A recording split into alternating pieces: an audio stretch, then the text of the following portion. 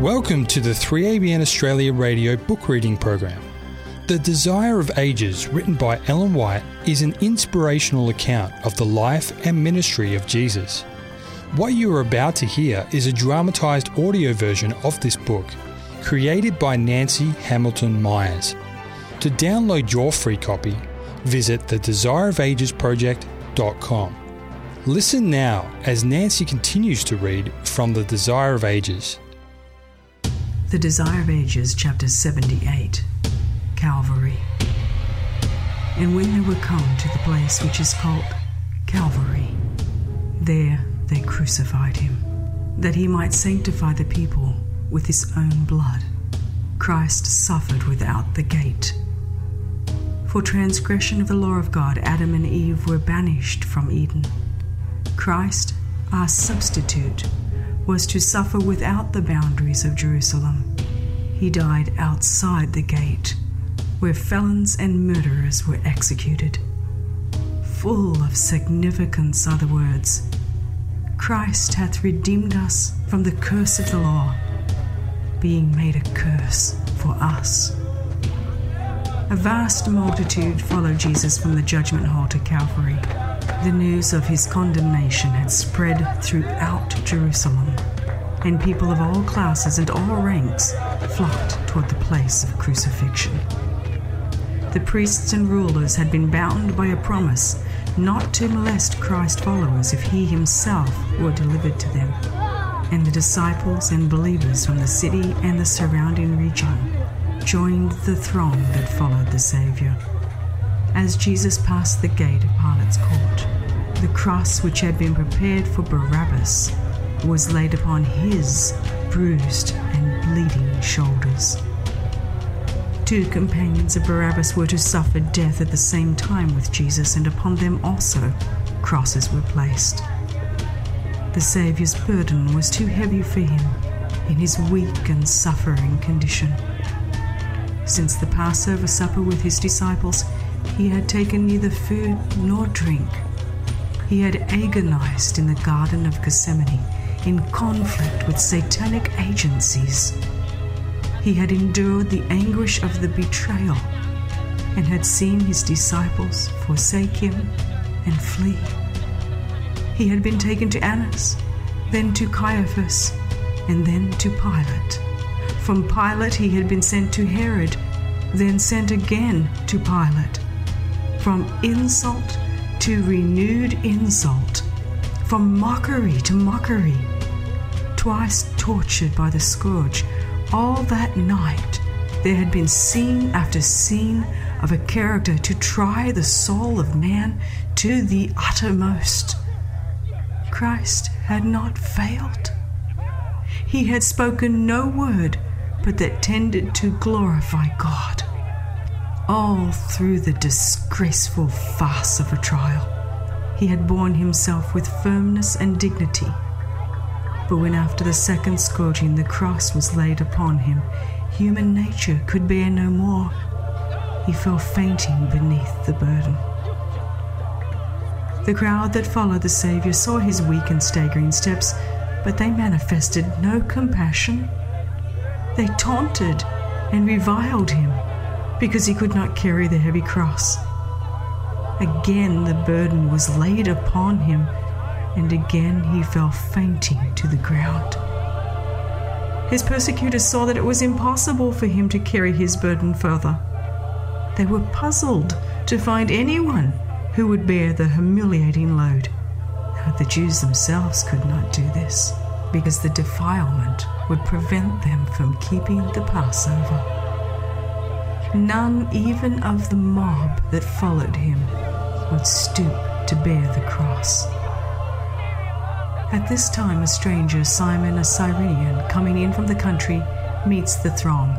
He hears the taunts and the ribaldry of the crowd. He hears the words contemptuously repeated, "Make way for the King of the Jews." He stops in astonishment at the scene, and as he expresses his compassion, they seize him and place the cross upon his shoulders.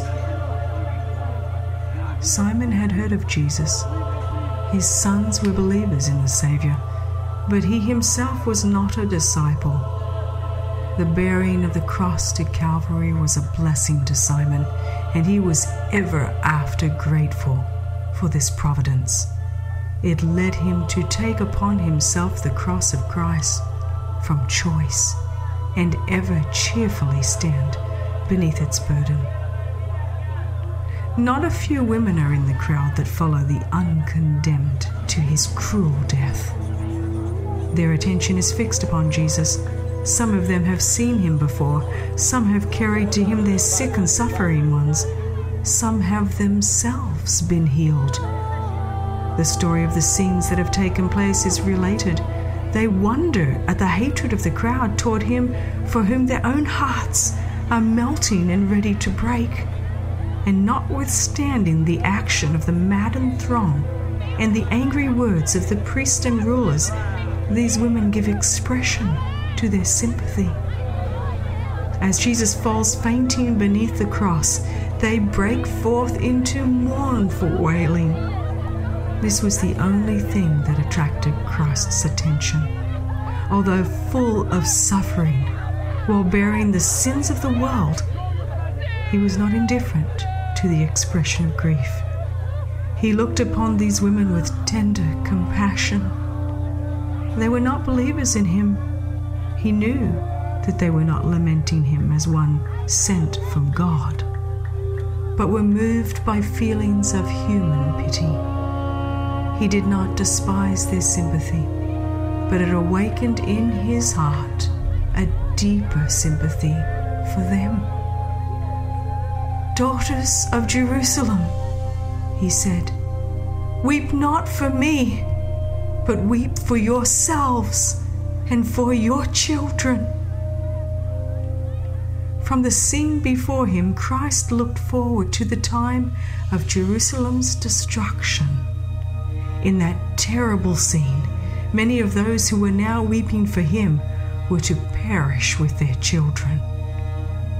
From the fall of Jerusalem, the thoughts of Jesus passed to a wider judgment. In the destruction of the impenitent city, he saw a symbol of the final destruction to come upon the world. He said, "Then shall they begin to say to the mountains, 'Fall on us,' and to the hills, 'Cover us.' For if they do these things in a green tree, what shall be done in the dry?" By the green tree, Jesus represented himself, the innocent Redeemer. God suffered his wrath against transgression to fall on his beloved Son. Jesus was to be crucified for the sins of men. What suffering, then, would the sinner bear who continued in sin? All the impenitent and unbelieving would know a sorrow and misery that language would fail to express. Of the multitude that followed the Savior to Calvary, many had attended him with joyful hosannas and the waving of palm branches as he rode triumphantly into Jerusalem. But not a few who had then shouted his praise because it was popular to do so, now swelled the cry of, "Crucify him! Crucify him!" When Christ rode into Jerusalem, the hopes of the disciples had been raised to the highest pitch. They had pressed close about their master, feeling that it was a high honor to be connected with him. Now, in his humiliation, they followed him at a distance. They were filled with grief and bowed down with disappointed hopes. How were the words of Jesus verified? "All ye shall be offended because of me this night. For it is written, I will smite the shepherd, and the sheep of the flock shall be scattered abroad." Arriving at the place of execution, the prisoners were bound to the instruments of torture. The two thieves wrestled in the hands of those who placed them on the cross, But Jesus made no resistance. The mother of Jesus, supported by John, the beloved disciple, had followed the steps of her son to Calvary. She had seen him fainting under the burden of the cross and had longed to place a supporting hand beneath his wounded head and to bathe that brow which had once been pillowed upon her bosom. But she was not permitted this mournful privilege. With the disciples, she still cherished the hope that Jesus would manifest his power and deliver himself from his enemies.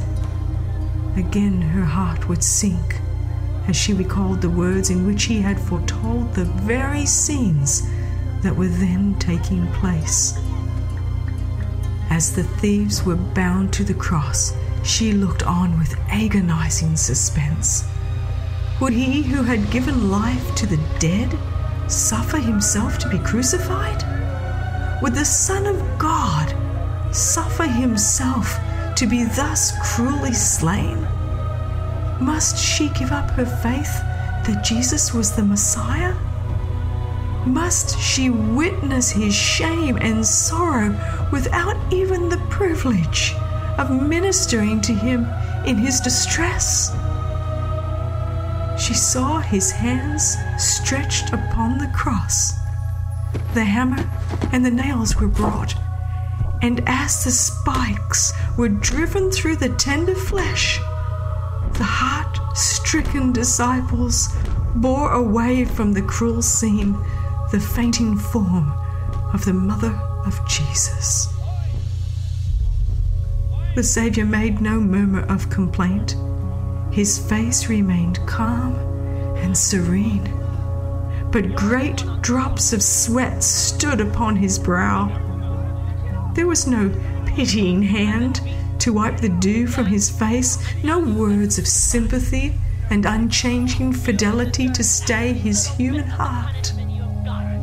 While the soldiers were doing their fearful work, Jesus prayed for his enemies. Father, forgive them, for they know not what they do. His mind passed from his own suffering to the sin of his persecutors and the terrible retribution that would be theirs.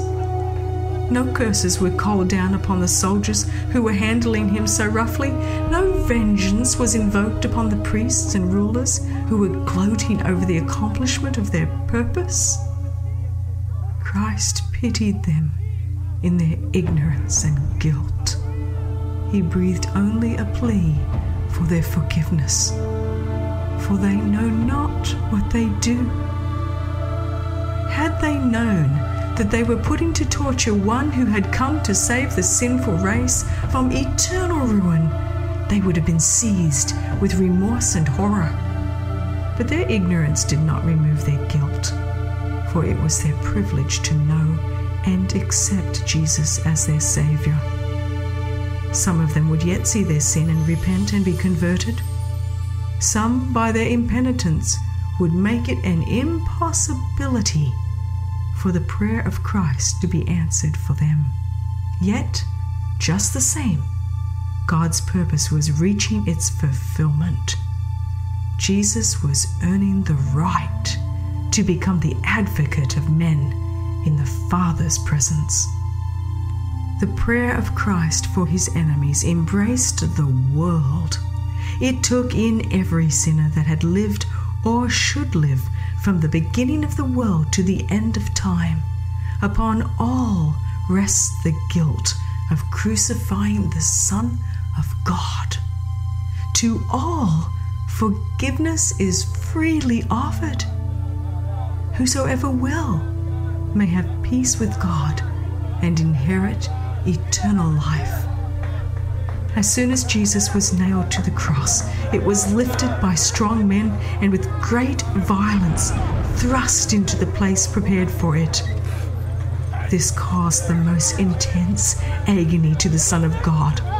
Pilate then wrote an inscription in Hebrew, Greek, and Latin and placed it upon the cross above the head of Jesus. It read, "Jesus of Nazareth, the King of the Jews. This inscription irritated the Jews. In Pilate's court they had cried, "Crucify him! We have no king but Caesar." They had declared that whoever should acknowledge any other king was a traitor. Pilate wrote out the sentiment they had expressed. No offense was mentioned except that Jesus was the King of the Jews. The inscription was a virtual acknowledgement of the allegiance of the Jews to the Roman power. It declared that whoever might claim to be the King of Israel would be judged by them worthy of death. The priests had overreached themselves.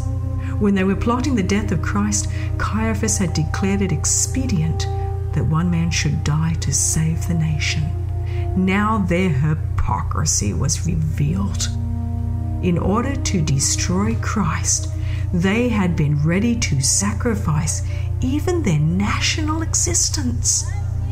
The priests saw what they had done and asked Pilate to change the inscription. They said, "Write not the King of the Jews, but that he said, 'I am the King of the Jews.'"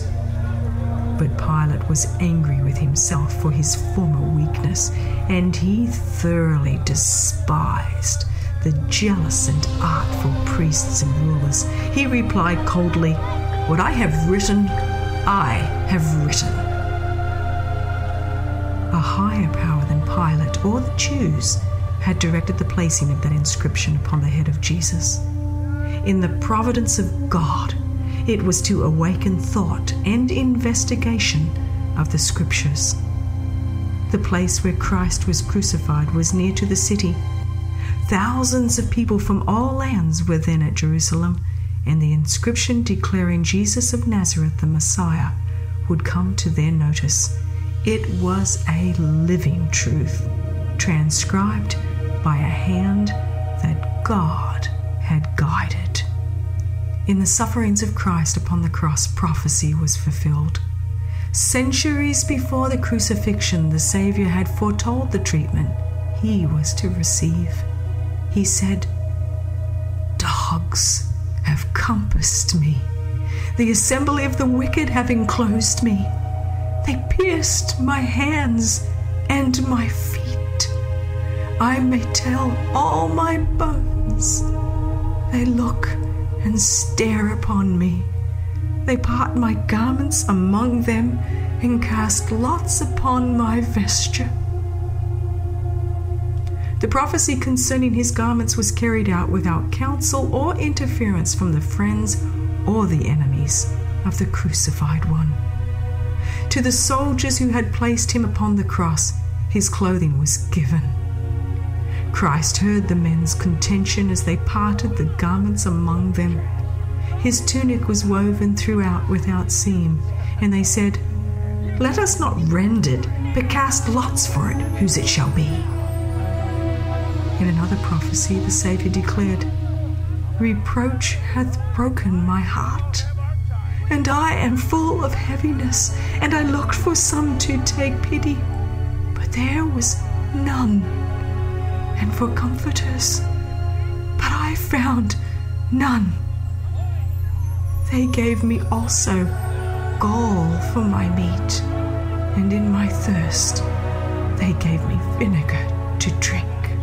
Those who suffered death by the cross, it was permitted to give a stupefying potion to deaden the sense of pain. This was offered to Jesus, but when he had tasted it, he refused it. He would receive nothing that could becloud his mind. His faith must keep fast hold upon God. This was his only strength. To becloud his senses would give Satan an advantage. The enemies of Jesus vented their rage upon him as he hung upon the cross. Priests, rulers, and scribes joined with the mob in mocking the dying Savior. At the baptism and at the transfiguration, the voice of God had been heard proclaiming Christ as his Son. Again, just before Christ's betrayal, the Father had spoken, witnessing to his divinity. But now the voice from heaven was silent. No testimony in Christ's favour was heard. Alone he suffered abuse and mockery from wicked men. "If thou be the Son of God," they said, "come down from the cross. Let him save himself if he be Christ, the chosen of God." In the wilderness of temptation, Satan had declared, "If thou be the Son of God, command that these stones be made bread. If thou be the Son of God, cast thyself down from the pinnacle of the temple." And Satan, with his angels in human form, was present at the cross. The arch-fiend and his hosts were cooperating with the priests and rulers.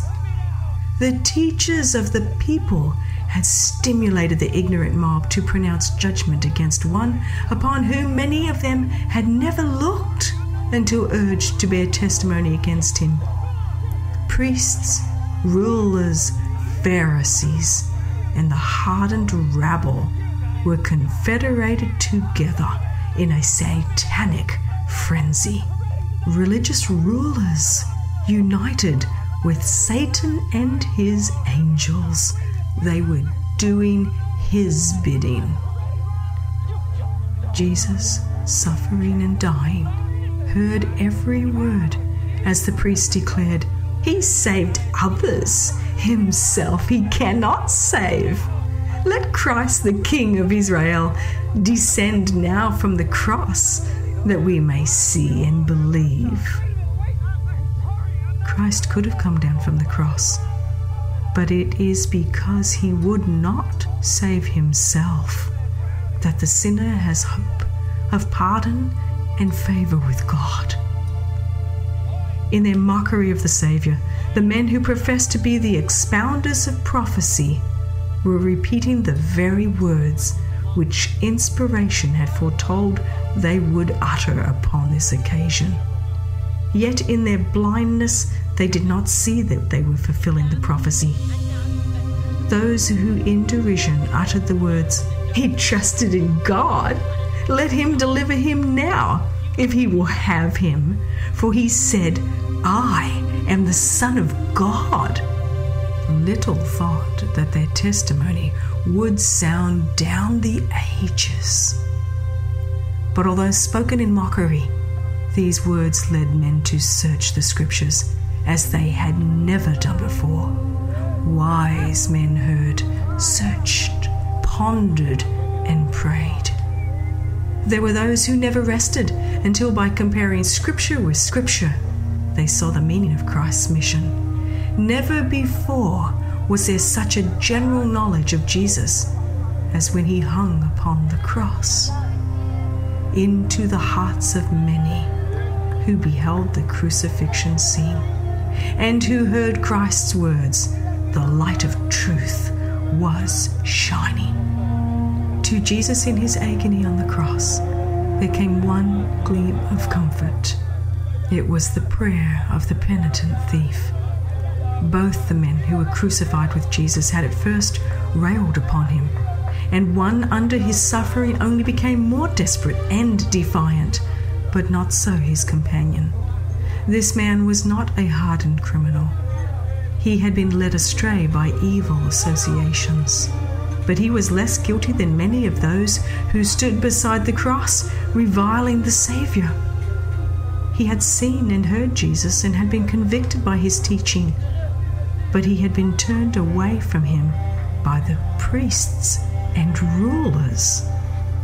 Seeking to stifle conviction, he had plunged deeper and deeper into sin until he was arrested, tried as a criminal, and condemned to die on the cross. In the judgment hall and on the way to Calvary, he had been in company with Jesus. He had heard Pilate declare, "I find no fault in him." He had marked his godlike bearing and his pitying forgiveness of his tormentors. On the cross, he sees the many great religionists shoot out the tongue with scorn and ridicule the Lord Jesus. He sees the wagging heads. He hears the upbraiding speeches taken up by his companion in guilt. If thou be the Christ, save thyself and us. Among the passers-by, he hears many defending Jesus. He hears them repeat his words and tell of his works. The conviction comes back to him that this is the Christ. Turning to his fellow criminal, he says, "Dost not thou fear God, seeing thou art in the same condemnation?" The dying thieves have no longer anything to fear from man, but upon one of them presses the conviction that there is a God to fear, a future to cause him to tremble. And now, all sin polluted as it is, his life history is about to close. And we indeed justly, he moans, for we receive the due reward of our deeds. But this man hath done nothing amiss. There is no question now. There are no doubts, no reproaches. When condemned for his crime, the thief had become hopeless and despairing, but strange, tender thoughts now spring up.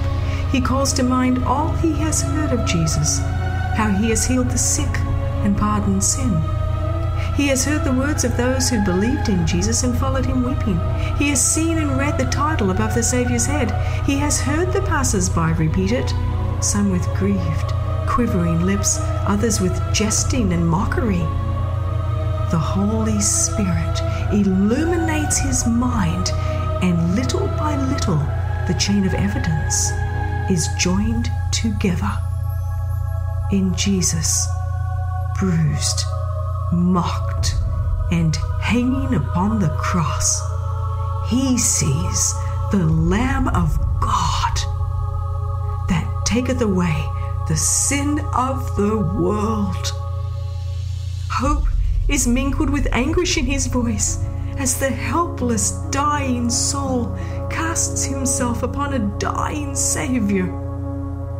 "Lord, remember me," he cries, "when thou comest into thy kingdom." Quickly the answer came. Soft and melodious the tone, full of love, compassion, and power the words. "Verily, I say unto thee, today thou shalt be with me in paradise." For long hours of agony, reviling and mockery have fallen upon the ears of Jesus. As he hangs upon the cross, there floats up to him still the sound of jeers and curses. With longing heart, he has listened for some expression of faith from his disciples. He has heard only the mournful words, "We trusted that it had been he which should have redeemed Israel." How grateful then to the Saviour was the utterance of faith and love from the dying thief. While the leading Jews deny him, and even the disciples doubt his divinity, the poor thief, upon the brink of eternity, calls Jesus Lord. Many were ready to call him Lord when he wrought miracles and after he had risen from the grave, but none acknowledged him as he hung dying upon the cross, save the penitent thief who was saved at the 11th hour. The bystanders caught the words as the thief called Jesus Lord. The tone of the repentant man arrested their attention. Those who at the foot of the cross had been quarrelling over Christ's garments and casting lots upon his vesture stopped to listen. Their angry tones were hushed. With bated breath, they looked upon Christ and waited for the response from those dying lips. As he spoke the words of promise, The dark cloud that seemed to enshroud the cross was pierced by a bright and living light.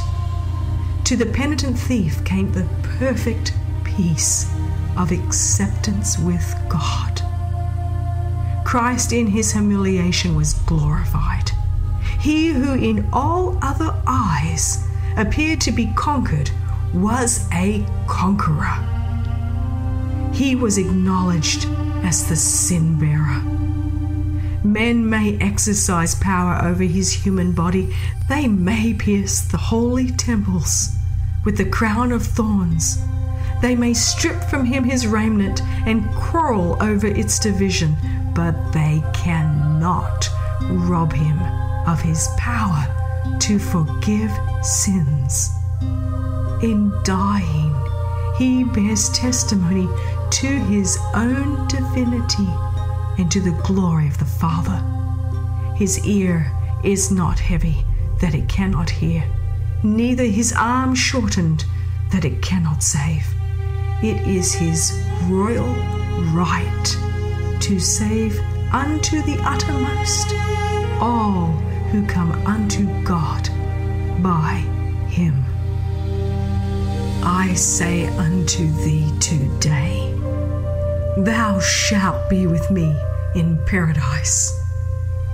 Christ did not promise that the thief should be with him in paradise that day. He himself did not go that day to paradise. He slept in the tomb. And on the morning of the resurrection, he said, I am not yet ascended to my Father. But on the day of the crucifixion, the day of apparent defeat and darkness, the promise was given.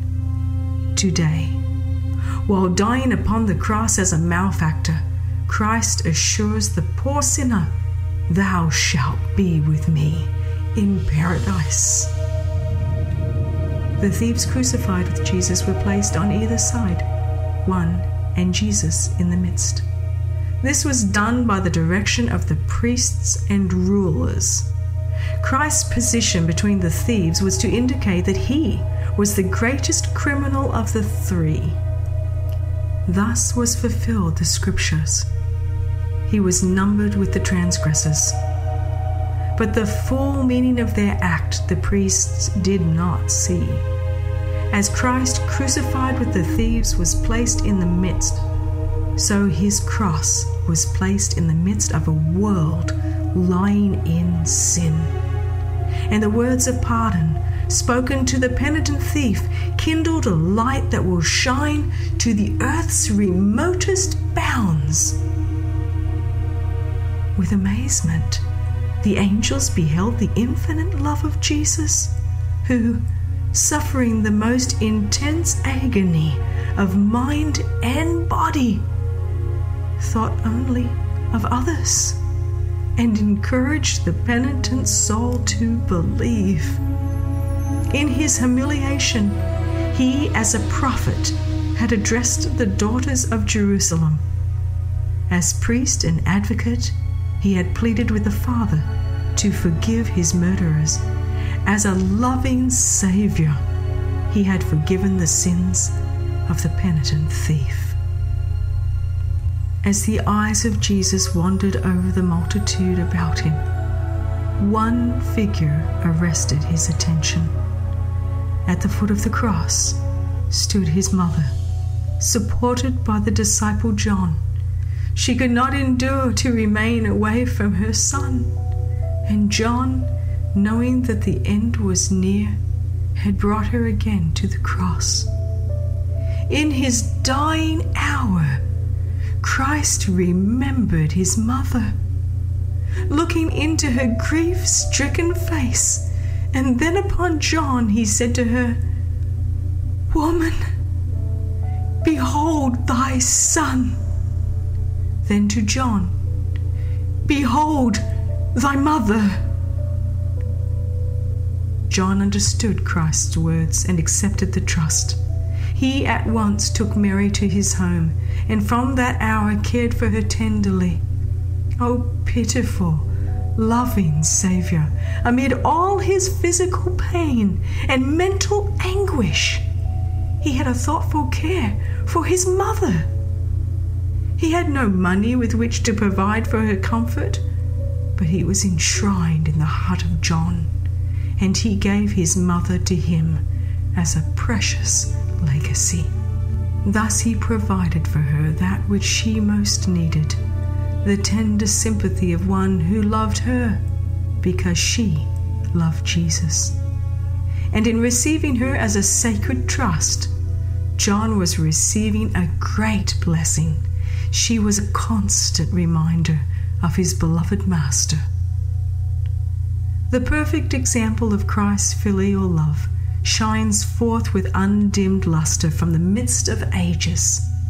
For nearly 30 years, Jesus, by his daily toil, had helped bear the burdens of the home, and now, even in his last agony, he remembers to provide for his sorrowing, widowed mother. The same spirit will be seen in every disciple of our Lord. Those who follow Christ will feel that it is a part of their religion to respect and provide for their parents. From the heart where his love is cherished, father and mother will never fail of receiving thoughtful care and tender sympathy. And now the Lord of glory was dying, a ransom for the race. In yielding up his precious life, Christ was not upheld by triumphant joy. All was oppressive gloom. It was not the dread of death that weighed upon him. It was not the pain and ignominy of the cross that caused his inexpressible agony. Christ was the Prince of sufferers. But his suffering was from a sense of the malignity of sin, a knowledge that through familiarity with evil, man had become blinded to its enormity. Christ saw how deep is the hold of sin upon the human heart, how few would be willing to break from its power. He knew that without help from God, humanity must perish, and he saw multitudes perishing within reach of abundant help. Upon Christ as our substitute and surety was laid the iniquity of us all. He was counted a transgressor, that he might redeem us from the condemnation of the law. The guilt of every descendant of Adam was pressing upon his heart. The wrath of God against sin, the terrible manifestation of his displeasure because of iniquity, filled the soul of his Son with consternation. All his life, Christ had been publishing to a fallen world the good news of the Father's mercy and pardoning love. Salvation for the chief of sinners was his theme. But now, with the terrible weight of guilt he bears, he cannot see the Father's reconciling face. The withdrawal of the divine countenance from the Savior in this hour of supreme anguish pierced his heart with a sorrow that can never be fully understood by man. So great was this agony that his physical pain was hardly felt. Satan, with his fierce temptations, wrung the heart of Jesus. The Savior could not see through the portals of the tomb. Hope did not present to him his coming forth from the grave a conqueror, or tell him of the Father's acceptance of the sacrifice. He feared that sin was so offensive to God that their separation was to be eternal. Christ felt the anguish which the sinner will feel when mercy shall no longer plead for the guilty race. It was the sense of sin, bringing the Father's wrath upon him as man's substitute, that made the cup he drank so bitter and broke the heart of the Son of God.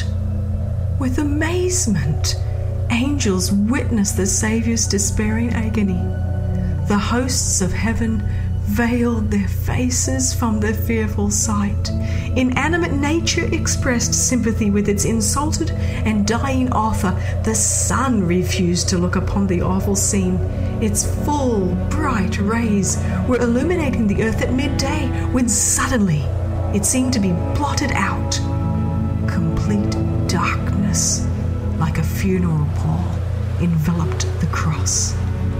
There was darkness over all the land unto the 9th hour. There was no eclipse or other natural cause for this darkness, which was as deep as midnight, without moon or stars.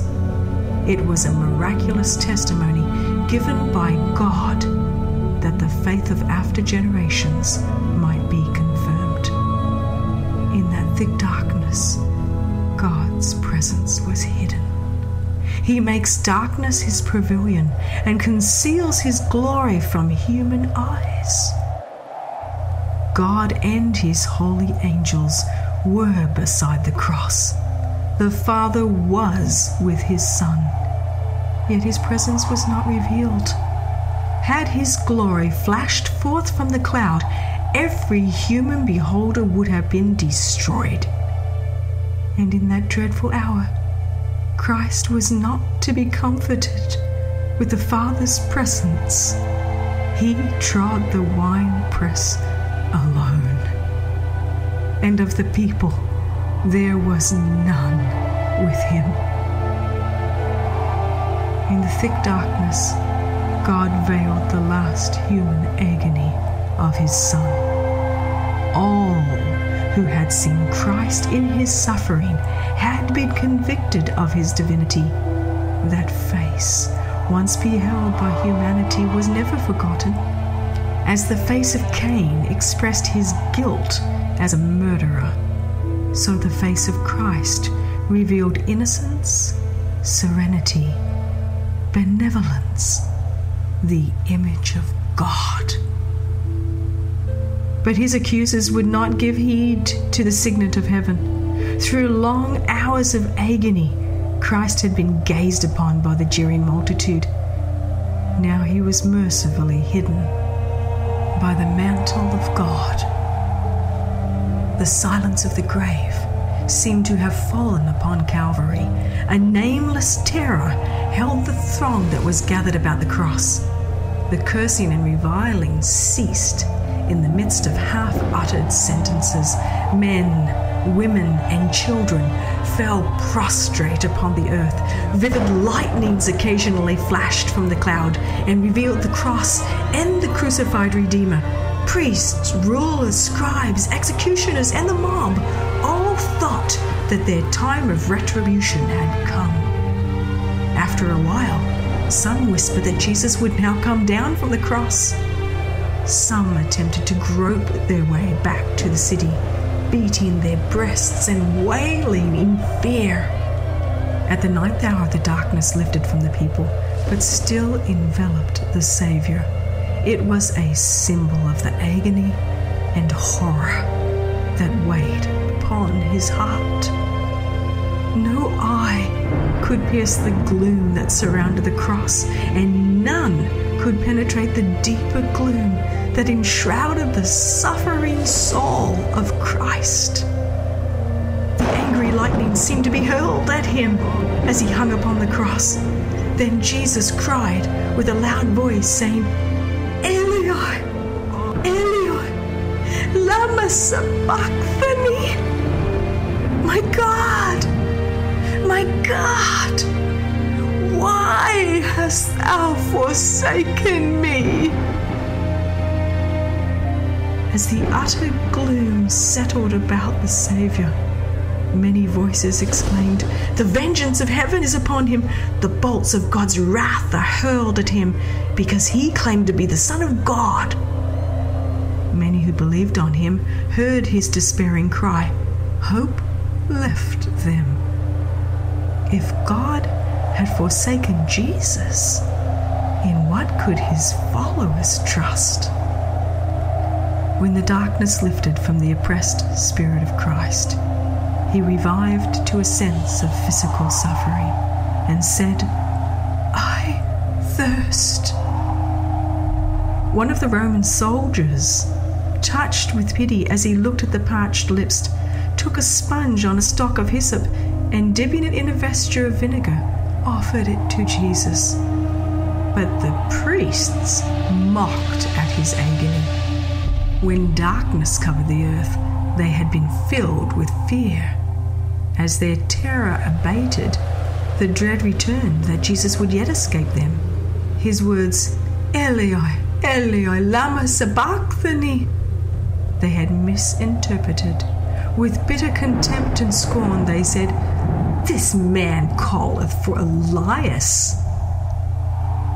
The last opportunity to relieve his sufferings, they refused. "Let be," they said. "Let us see whether Elias will come to save him." The spotless Son of God hung upon the cross, his flesh lacerated with stripes. Those hands so often reached out in blessing, nailed to the wooden bars. Those feet, so tireless on ministries of love, spiked to the tree. That royal head, pierced by the crown of thorns. Those quivering lips, shaped to the cry of woe, and all that he endured, the blood drops that flowed from his head, his hands, his feet, the agony that racked his frame, and the unutterable anguish that filled his soul at the hiding of his Father's face, speaks to each child of humanity, declaring, "It is for thee that the Son of God consents to bear the burden of guilt. For thee he spoils the dominion of death and opens the gates of paradise. He who stilled the angry waves and walked the foam-capped billows, who made devils tremble and disease flee, who opened blind eyes and called forth the dead to life, offers himself upon the cross as a sacrifice, and this from love to thee." He, the sin-bearer, endures the wrath of divine justice, and for thy sake becomes sin itself. In silence the beholders watched for the end of the fearful scene. The sun shone forth, but the cross was still enveloped in darkness. Priests and rulers looked toward Jerusalem, and lo, the dense cloud had settled over the city and the plains of Judea. The Sun of Righteousness, the light of the world, was withdrawing his beams from the once favored city of Jerusalem. The fierce lightnings of God's wrath were directed against the fated city. Suddenly the gloom lifted from the cross, and in clear, trumpet-like tones that seemed to resound throughout creation, Jesus cried, "It is finished!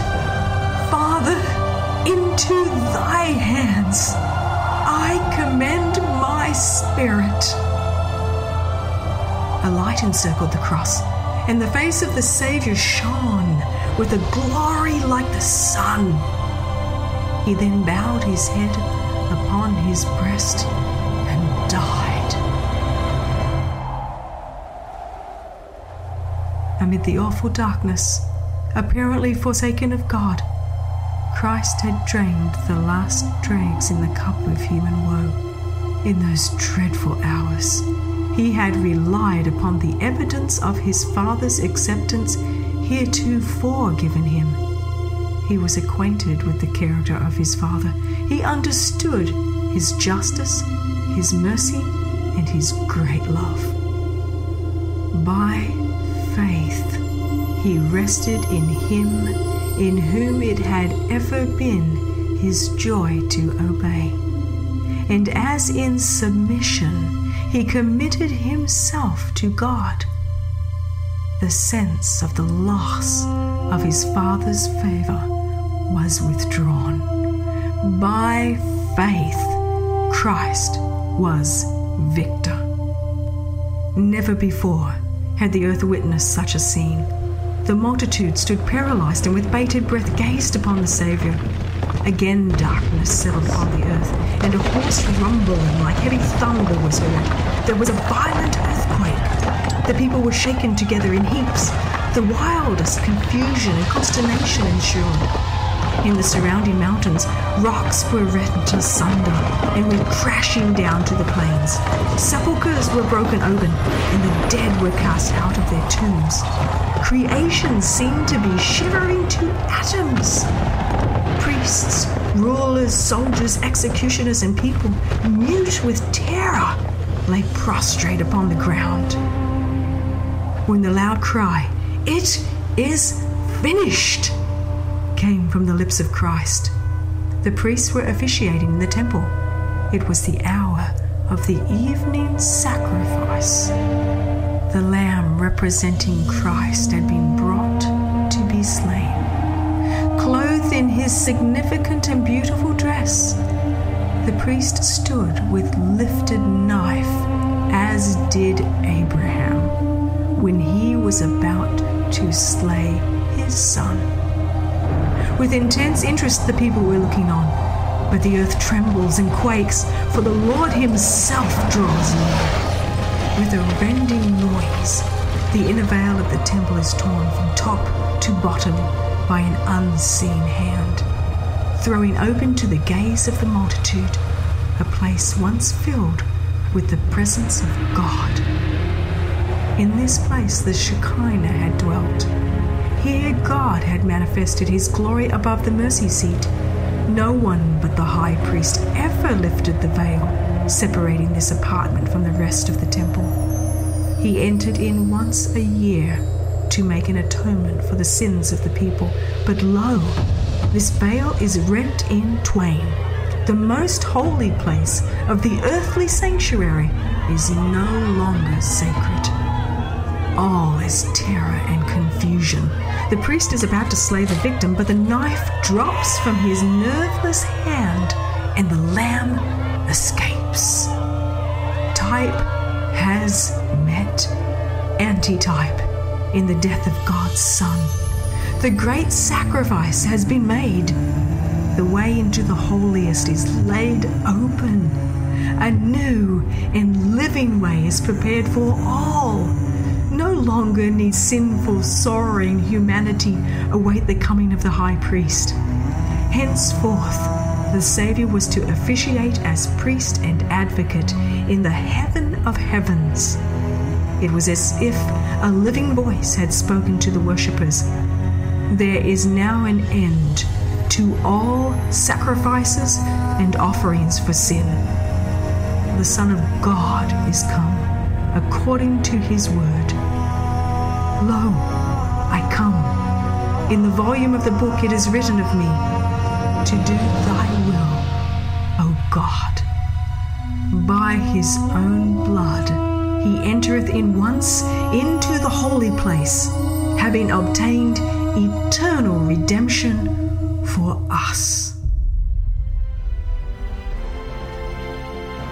Join us next time as Nancy Hamilton Myers continues her dramatised audiobook, The Desire of Ages, written by Ellen G. White. This program has been brought to you by 3ABN Australia Radio.